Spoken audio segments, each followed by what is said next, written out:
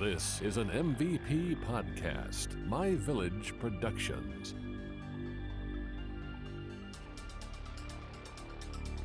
Welcome to Unsolved America, a show where we explore unsolved mysteries throughout the United States. I'm your host, Tiffany. I'm your host, Andy, and each week we'll throw a dart at the map, and wherever it lands is the location of our mystery. This week I landed on Illinois. Oh, I can't wait to investigate. Yes. So I have two for Illinois because one. Two? Oh my gosh, what? Okay. Because one, I really want to talk about it, but it's really short because there's so little information available on this mystery that we couldn't do a full episode on it. Okay. So I'm interested if that you really wanted to push for this. I know.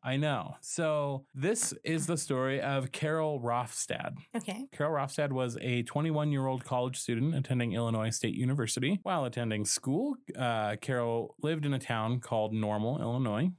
I hate that name is just so funny to me. Right? It's not the first time I've heard it, but it's that's just random. Normal. I live in just Normal. Normalville. Yeah. Anyways. At noon on December 23rd, 1975, she was found beaten unconscious outside of her sorority house. She was found approximately 12 hours after the attack happened. The suspected murder weapon was an 18-inch piece of railroad tie that was later found nearby. She passed away on Christmas Eve while in the hospital due to her injuries. The only suspects that they had any information on were two men, one of whom carried a club-like object, and they were seen between 10 p.m. and 10:15 p.m. on December 22nd, 1975.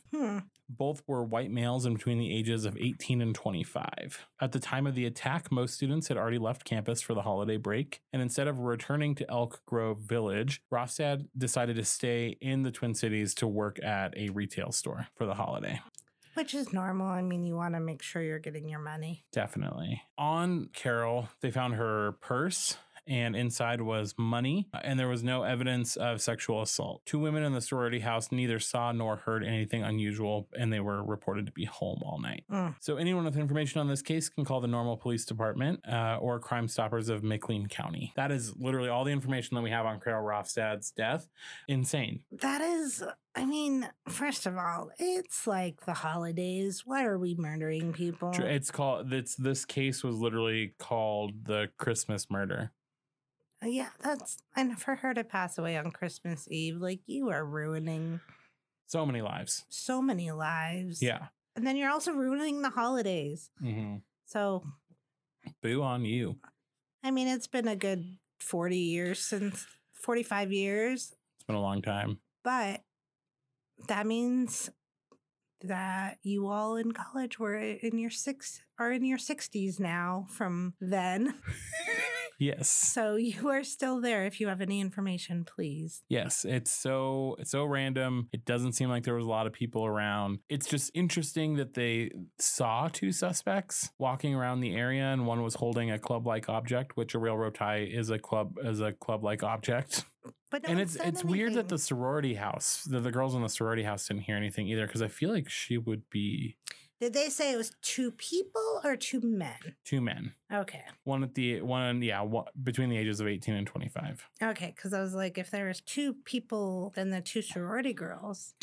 I'm just trying. Could have done it. They coulda, shoulda. So weird. That is weird. The 70s were also like a rampant time for murder. 70s and the 80s. I think all time has been a rampant time for murder. That's true. There's just a lot of murder, unfortunately. Okay, so what's your second story? So my second one involves a young woman by the name of Robin Renee Abrams.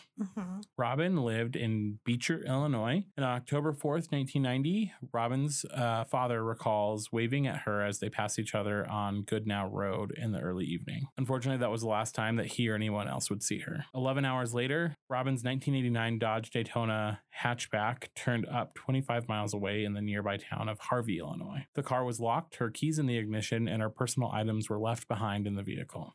An eyewitness reported that 2 men in a tow truck dropped off the car around 10 p.m. At around 3 a.m., a neighbor notified police that someone was breaking into the vehicle, and this is how they linked the car to Robin Abrams. 3 days later, her purse was found 3 blocks away from the car's original location. Whoever took it left her wallet in the purse but removed all of her credit cards. I mean, pretty standard. Yeah. At the time of her disappearance, though, Robin was dating a married police officer named Anthony Marquez. Her family was not aware of his marital status when they met him. Oh, man. Come on.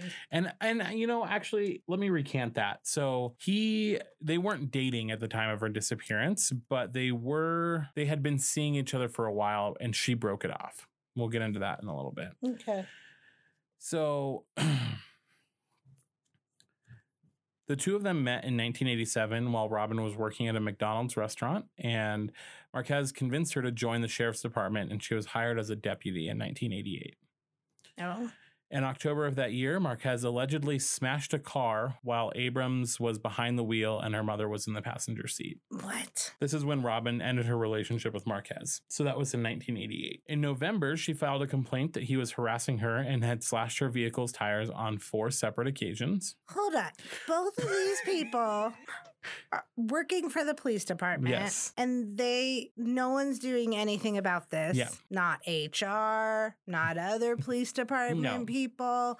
No. That is insane. That is harassment. Absolutely. Of coworkers, of a woman. Absolutely. That's insane. Endangerment. You tried to take my life. You smashed into my car. You tried to take my mother's life. Truly. I will not. I will not. Marquez was charged with criminal damage to property, but the charge was dismissed for lack of evidence in April of 1989. Of course. The sheriff's department terminated Abrams. They terminated her. They terminated Okay. Robin. I didn't mean to yell. I'm so sorry.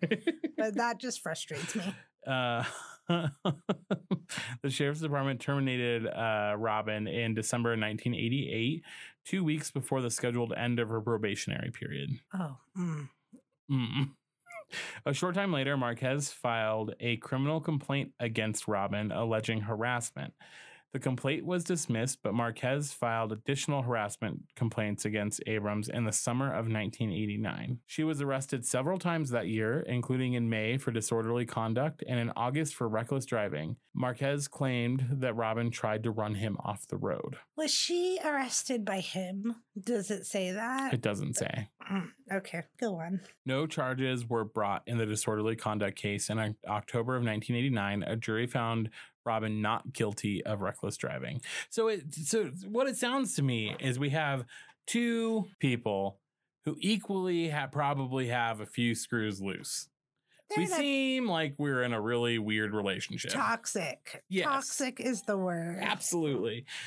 And they're just bickering constantly back and forth, or you're harassing me. No, you're harassing me. I'm going to slash your tires. Well, I'm going to drive you off the road. Like really weird stuff is happening. I guess that makes for the best love stories, but also... I don't know about that. I know. Driving people off the roads. I know. Some people are just too intense. Truly.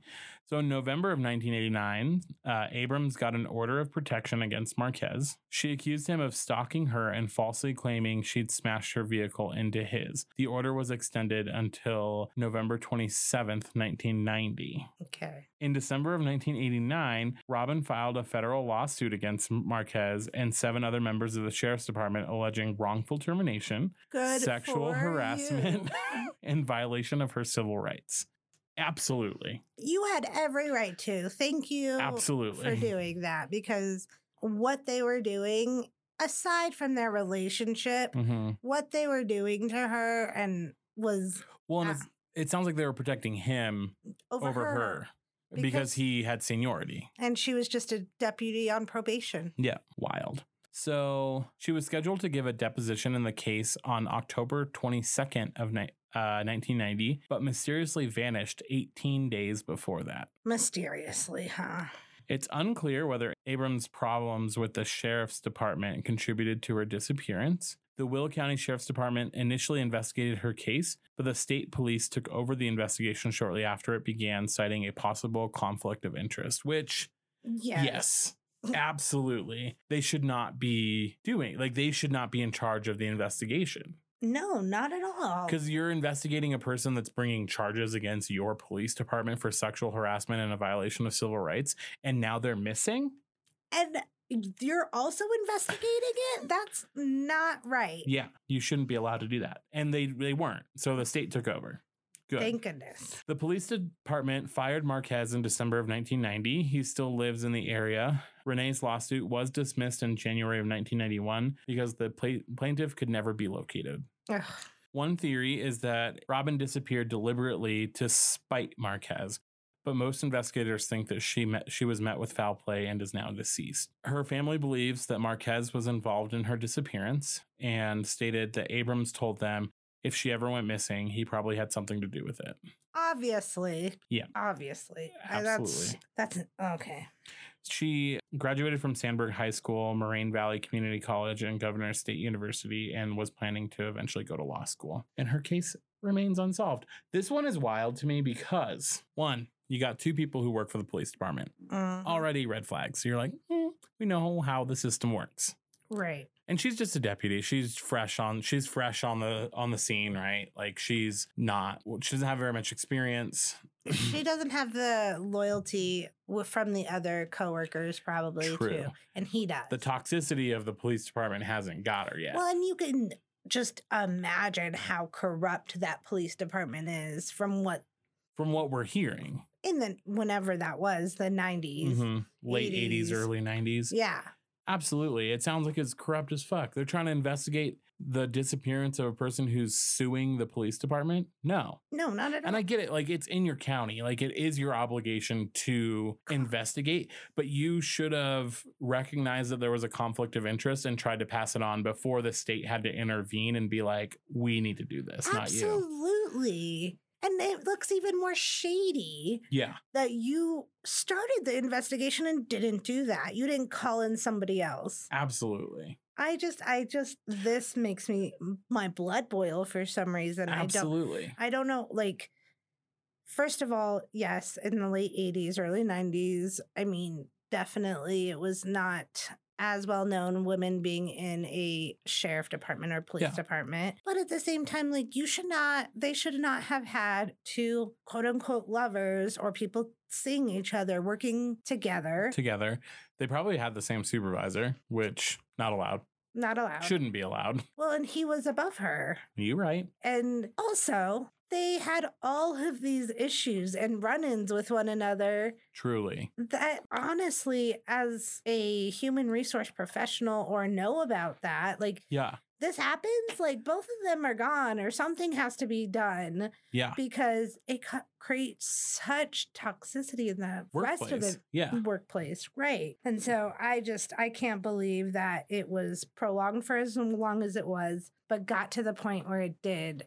So many times, like hitting each other's cars and like slashing tires, hitting her car with the mother in it. Like, come on. Well, and I think it's really not funny, but it's really telling that she told her family that if she ever went missing, that this guy probably had something to do with it.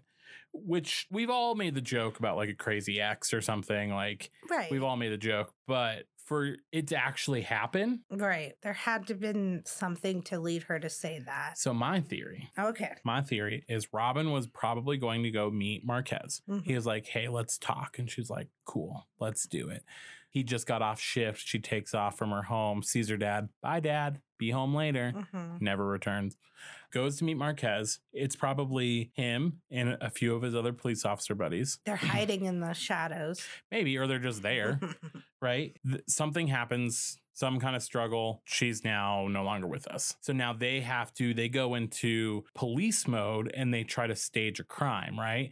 Why would a tow truck just drop off her car in the middle of a town that's 25 miles away? Because they probably didn't want to get any of their DNA or fingerprints on the inside of the vehicle. Right. Or they just wanted to throw off the scent. Yeah. And then all of her belongings were still there in the car. Her keys were in the ignition. And if I called a tow truck to take my vehicle home because it stalled, Why would I have them drop it off at some rando's like street in a town 25 miles away? I would have them tow it to my house. Right. And why is like my camera and my purse still in the car? It just seems like such a sloppy in the sense of that it's too clean. Does that make sense? Mm-hmm. Like it seems too textbook of a crime for it to just like to actually pan out that way, right. You know? Oh yeah. And there's no evidence at all. Yeah. They probably went, dropped the car. After a few hours, they realized that nobody was reporting that there was this weird car in the neighborhood. So then they probably went back in, they broke in so that it would get reported to the police. Well, and police they know. And this is if they're smart enough to figure all this out. But if they're working, it's a sheriff's department or is it a police department? I can't remember, but yeah, it's probably a smaller department. Yeah. And I'm sure they have at least done a few break-ins or robberies and they know that they need to wipe the fingerprints. They need to do all of that stuff. Police. But to me, it's unforgivable that this has gone like dismissed for so long since the 90s. Because the person who was suing the sheriff's department of the town went missing and her crazy boyfriend doesn't work there anymore. Yeah. But I doubt he got fired for that. He probably got fired because he was just a dumbass. Yeah, he sounds like one. And this is welcome to my conspiracy corner. This is all speculation. These are all my theories reading this out. We're just getting a little worked up over something we don't know. Truly. We don't know, but it's pot calling the kettle black kind of thing. I mean, you can see cause and effect. Yeah, it's just weird to me that this wasn't investigated further by this state and why like the sheriff's department wasn't put under a microscope. Maybe they were. Maybe. None of the stuff that I read really sounded like the state really did anything. And I feel like it's because the state officers have so much on their plate. Oh, yeah. Especially in a place like Illinois. How many crimes happen in that state? They probably don't have time or the resources to actually like do a deep dive into each individual case. Oh. But it just seems so fishy that like this person who was suing the sheriff's department miraculously went missing 18 days before she was supposed to testify to the federal court. Yeah, that of course seems too convenient. It's like a gang hit, or like it's like mafia. Sister Act. They should have put her in witness protection with those nuns. Oh man, with Whoopi. Aw, Sister Mary Clarence. I really want to go watch that now. No, you're welcome. Thank you for listening to this episode of Unsolved America. Head on over to Facebook and Instagram and follow us at Unsolved America MVP. And be sure to subscribe to our show on your favorite podcast platform. If you need to contact us, please email unsolvedamericanmvp@gmail.com and we'll talk to you next week. This has been an MVP podcast, My Village Productions.